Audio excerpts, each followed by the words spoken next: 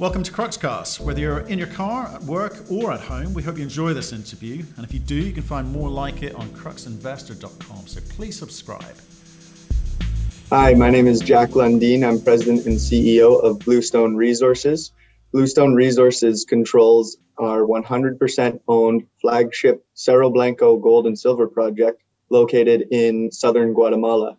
And we are currently advancing with permitting and feasibility study to bring this project forward into the construction phase next year with the goal of achieving first gold in 2024. Brilliant, Jack. How are you? I'm doing really well. How are you? Not too bad, not too bad. Are you up in Vancouver or down on site? Where are you hanging out? At the moment, I'm up here in Vancouver. So I'm spending the month of June here with the corporate team, and then in early July, heading back down south to the project. Get the boots on the ground. Good man. Hey, well, look, last time we talked, I thought a really good talk, and I'll direct people to the link below to kind of cover that off, because we talked about the history, the team, the plan, the strategy, etc. Definitely go and watch that before watching this if you're new to the story. Otherwise, we're going to pick up from where we left off.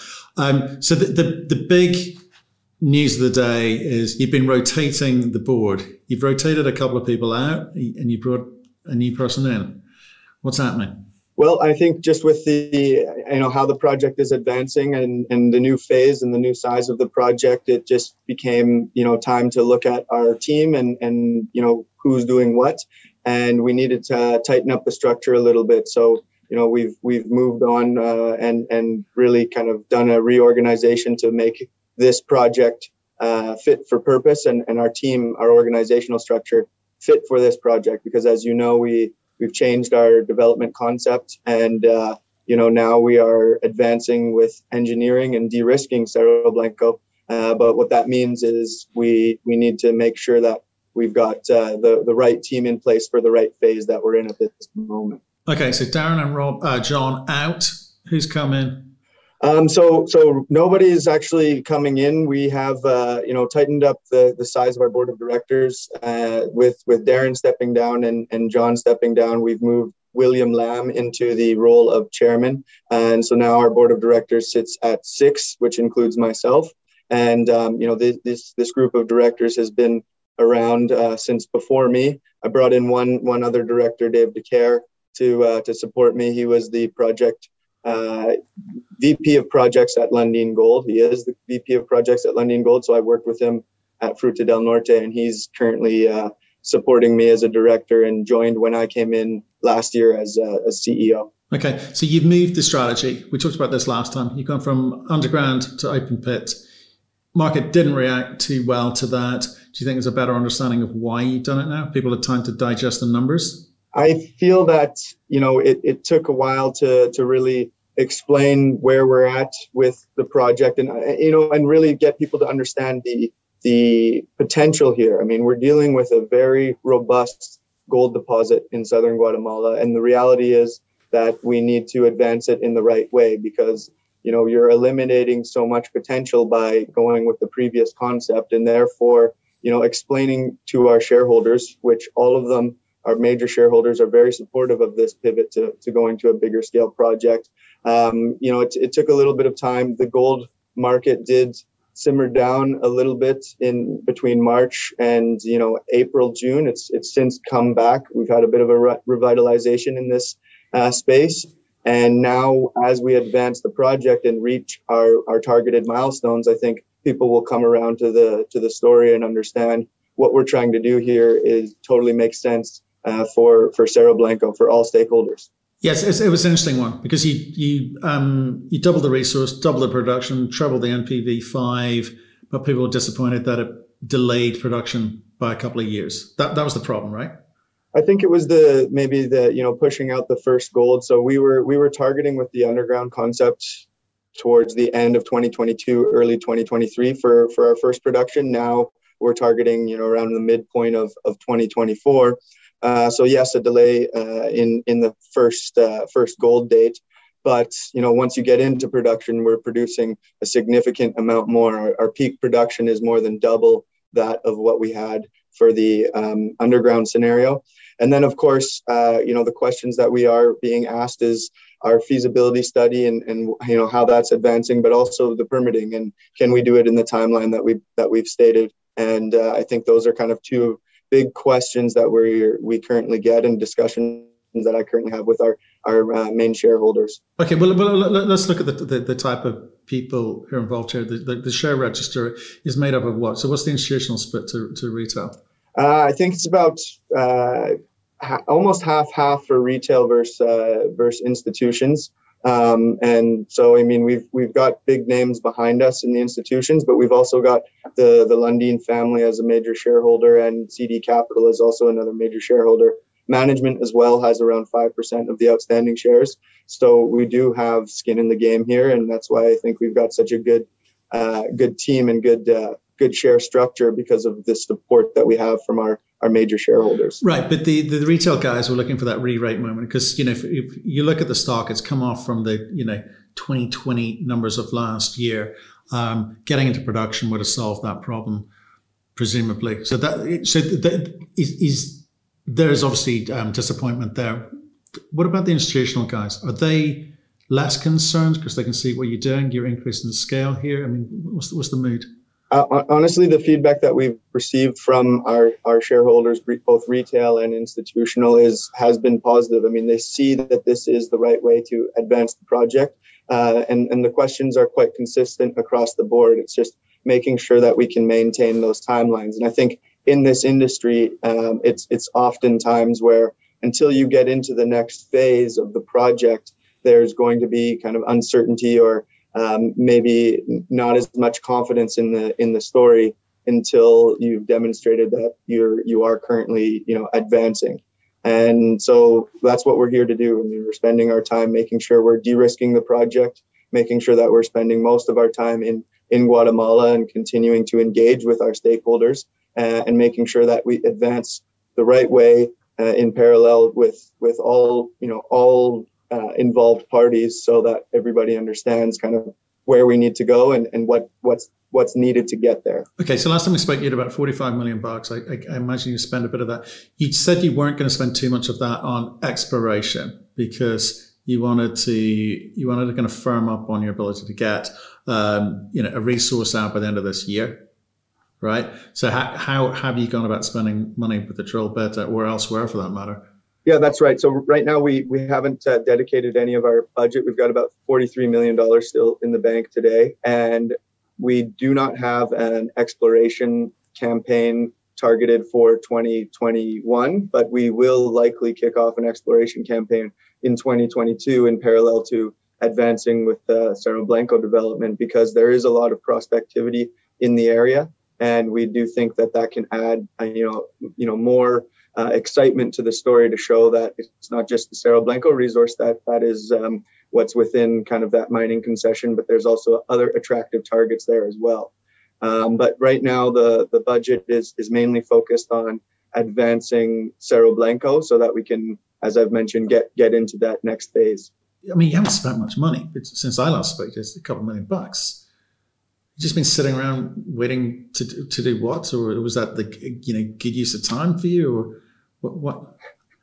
I thought you No. I mean, so right now we are spending money on our study and on our baseline data gathering for both social and environmental baseline data for our environmental license that we will be submitting a permit application for towards the end of this year. And we finished our drilling. We drilled out the surface of the near surface portion of the deposit, and we will be having an updated resource coming out within the next, I call it 4 or 5 weeks here. And that will show that the PEA resource is, in line with what our expectations are. And I think we're going to be able to add more ounces based on this surface drilling that we've just completed. So we're definitely very active on all working fronts. I mean, we're advancing both technical and non-technical and working with, making sure that our team is aligned and doing it the right way. Okay, so you're doing a lot of desktop stuff there, consulting stuff, engineering type stuff. So you're tidying up the reporting side of things for the feasibility study, but you're keeping your powder dry with regards to expenditure in the field. Is that what with an expectation of having to spend a lot of money next year? Well, that's right. I mean, once you finish with the engineering and the permitting phase, then the next step would be to look at when we need to place orders on long lead items. I mean, we're sufficiently financed to get ourselves through the study and permitting phases, and then we'll need to put together a larger project financing package, which we're currently discussing internally what strategy we want to use for that. We did go down, far down the line with the syndicate of banks for the project financing for the underground. And we will likely reinitiate discussions with that group of banks. And at the same time, now that we have a much bigger project, we've got about 13 million ounces of silver in our resource. There's an opportunity for a silver stream as well. So we've got much more optionality for this project financing. But you'll see, it's easy to spend money in the mining space. I mean, you gotta spend a lot before you start making anything. And our budget will show that our expenditures will ramp up as we get closer towards the end of this year. And then in 2022 and 2023 is when we're going to be spending most of the project capex. Right. So you're going to, well, you talked about doing early works late next year. To get into conversations around financing capex, you're going to need an equity portion. I mean, $40 million, even if you are really, really careful with that, that's not going to be enough. That's an equity portion of 550 million capex, is it? So you're expecting to have to go back out to market and sort out the equity component, or what are the options you've looked at? Right. So, I mean, we've looked at equity, stream, bank debt, and, there's many mechanisms right now that we can look into and markets that we can tap into to make sure that we can secure the best project financing that has, the lowest cost of capital for us, which would in turn be the best option for our shareholders. So we're looking at, definitely a lot of different scenarios. And when it comes down to an equity portion, again, we have to see what the results of the feasibility will show and, what accessibility we have to, if it's a stream or to a bank facility. But right now, I mean, with the cash that we have on hand, we are sufficiently financed to keep advancing the project. And, we are working, night and day to make sure that we're moving the project forward efficiently so that we can get ourselves into the construction phase next year. Okay. So those are the bits you're in control of. You're not in control of permitting. How long does that process take? Where are you? You talked about having relationships last time. Are they evolving? Yes. So I would say we are in control for what we need to do on the permitting front. I mean, we are gathering the data that we need. We finished gathering. Basically, phase one is complete with the wet season entering now. So we got the dry season, our flora, fauna, dust, noise, all of the data that we needed to collect in the field for the dry season was completed. We've also done a social baseline study as well. And now, as we're in the wetter months of the year, we'll regather more of that data and put it together for our application. And so that's advancing on track, on budget, and that part of the permitting phase is going well, and we're definitely in control of that. Then it comes to the submission, and if we fill out the right terms of reference and we work with the Ministry of Environment to kind of walk through the process and the information that is within that application, then we don't see it as a major hurdle for us because we know what's required. And if we fill it out in the right way and we continue to engage and remain transparent, then I believe that this permitting will be achieved next year. Is it easier for a local company to go through that process than it is for a company like you from Vancouver? That's right. I mean, Bluestone is a Canadian junior gold developer, but we have a subsidiary down in Guatemala, and that's where we spend most of our time. So it is a Guatemalan company down there, and we're comprised mainly of Guatemalan workforce with several experienced expatriates to help advance the project, both technically and non-technically. But you're right. I mean, spending time in Vancouver versus Guatemala City or at the project site is not as effective. And therefore, this is how in the Lundin Group we approach projects, where I personally am spending most of my time down there, and a lot of the executive team is going down frequently to ensure that they're providing as much support to the local team as possible. And that's what it takes to move the project, any given project, across the line. And we're doing just that. Okay. Again, boots on the ground. It's good. Well, because it's always a tricky. It's a tricky one at the moment because the market seems quite sensitive to sort of the stories coming out of South America in its broadest context. Okay, in its widest context, I should say.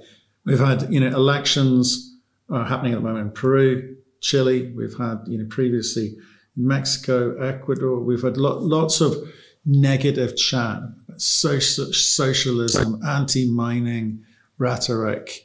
So the market sentiment is just slightly heightened and aware of that. Do you find that people are maybe a little bit sensitive to South American projects at the moment? Are you seeing that? Yeah, we're definitely seeing that in countries like Chile and Peru and Argentina.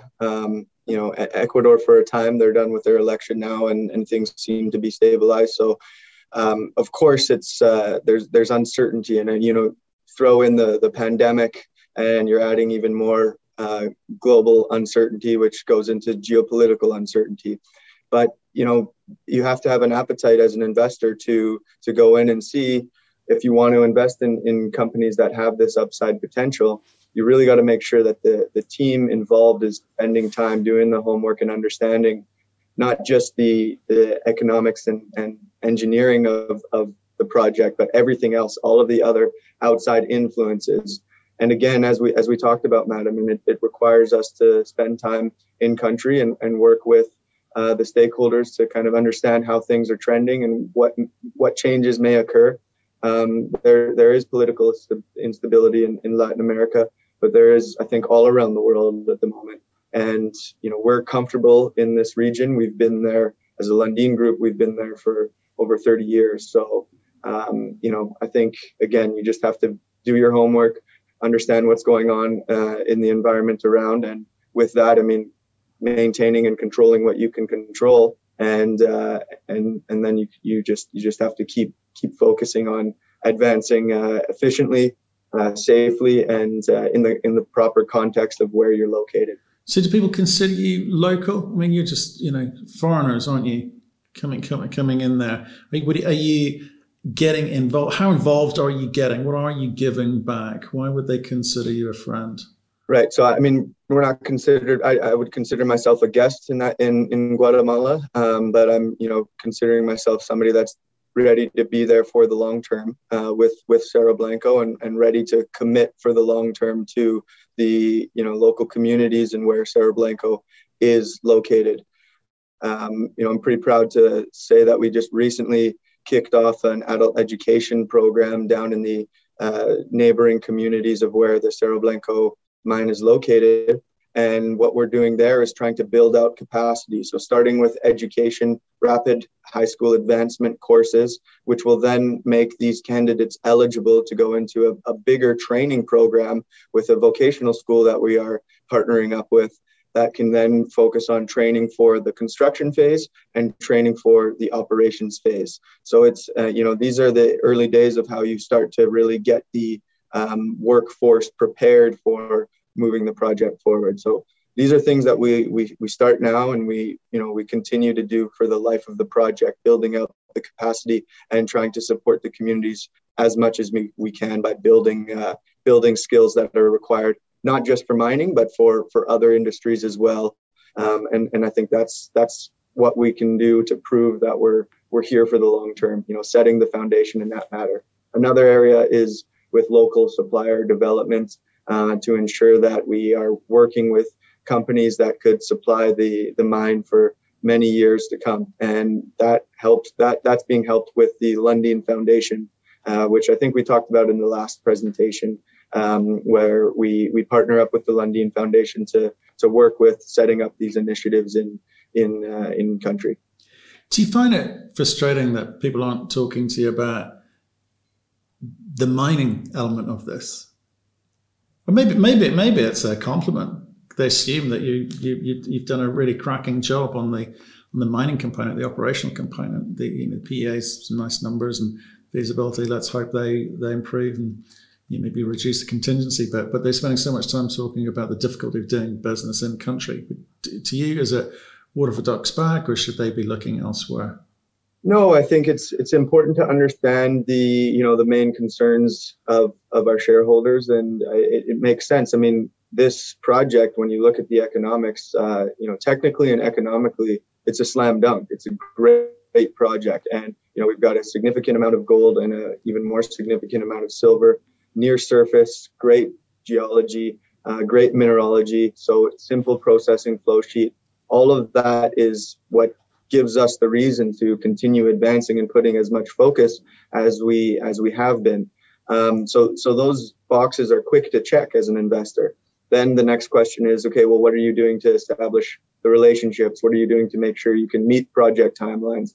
And that's when the non-technical aspect comes in. And that's what, can be much more complex and much more important, because we need to ensure that people understand what it takes to move a project forward and how we intend to do that with the host country. And I do appreciate that.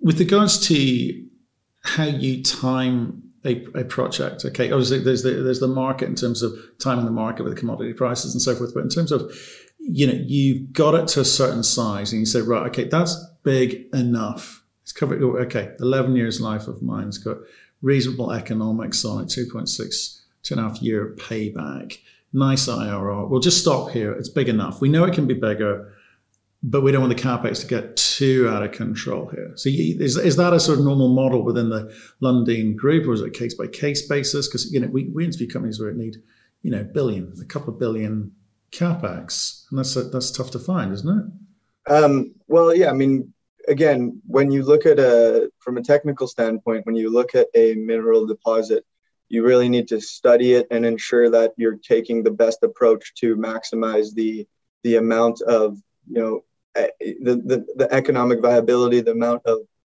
value that you can extract from a deposit based on where it resides underground, what its shape is, how it's going to perform when you're putting it through a mineral processing facility, and then of course the footprint and where you're at. So there's many factors that go into determining the size of the project. And for us, I mean, we want to make sure that we are, yes, we're going with an open pit, so it's going to be a larger footprint. But even with that larger footprint, you can look at minimizing things and optimizing the pit design so that we are, looking at keeping everything as tight as possible without having as much surface disturbance as if we were to say, okay, we're in a much more remote location and we can go bigger, then let's do it. We have to keep in mind that we have neighbors around us, and we want to make sure that they understand we are doing everything we can to make sure that this is fit for the environment. It's the right size based on the location of where we're at, and based on how many benefits are going to be coming out of this project. And I think you put all of that together, and you need to get a very diverse team of people to ensure that you're maintaining a good partnership with everybody. Okay, so what are we looking forward to at the end of this year? EIA update, resource update? Yes. So what we'll be doing, the next catalyst for Bluestone Resources is going to be a resource update within the next month. And then that will be what's leading into our optimized mine plan. And our optimized mine plan is what feeds the majority of the feasibility study. So we'll be continuing to de-risk from an engineering standpoint throughout the year. We should finalize the feasibility study in early Q1 next year.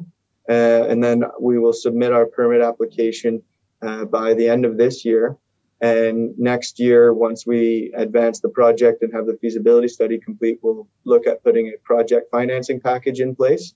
And then upon receival of the environmental license, then we'll continue to advance with the early works or early construction phase. And 2023 is going to be our big year for the construction. And 2024 is when we're hoping to get into first production. Great stuff, Jack. Appreciate you coming on. We'll speak to you soon. Thank you very much. Thank you for listening. If you've enjoyed the interview, why not subscribe to Cruxcast or our website, cruxinvestor.com, and of course our YouTube channel, Crux Investor. Plus, you can catch us most days on Twitter and LinkedIn. We really love getting your feedback, so please keep it coming, and we'll speak to you again soon.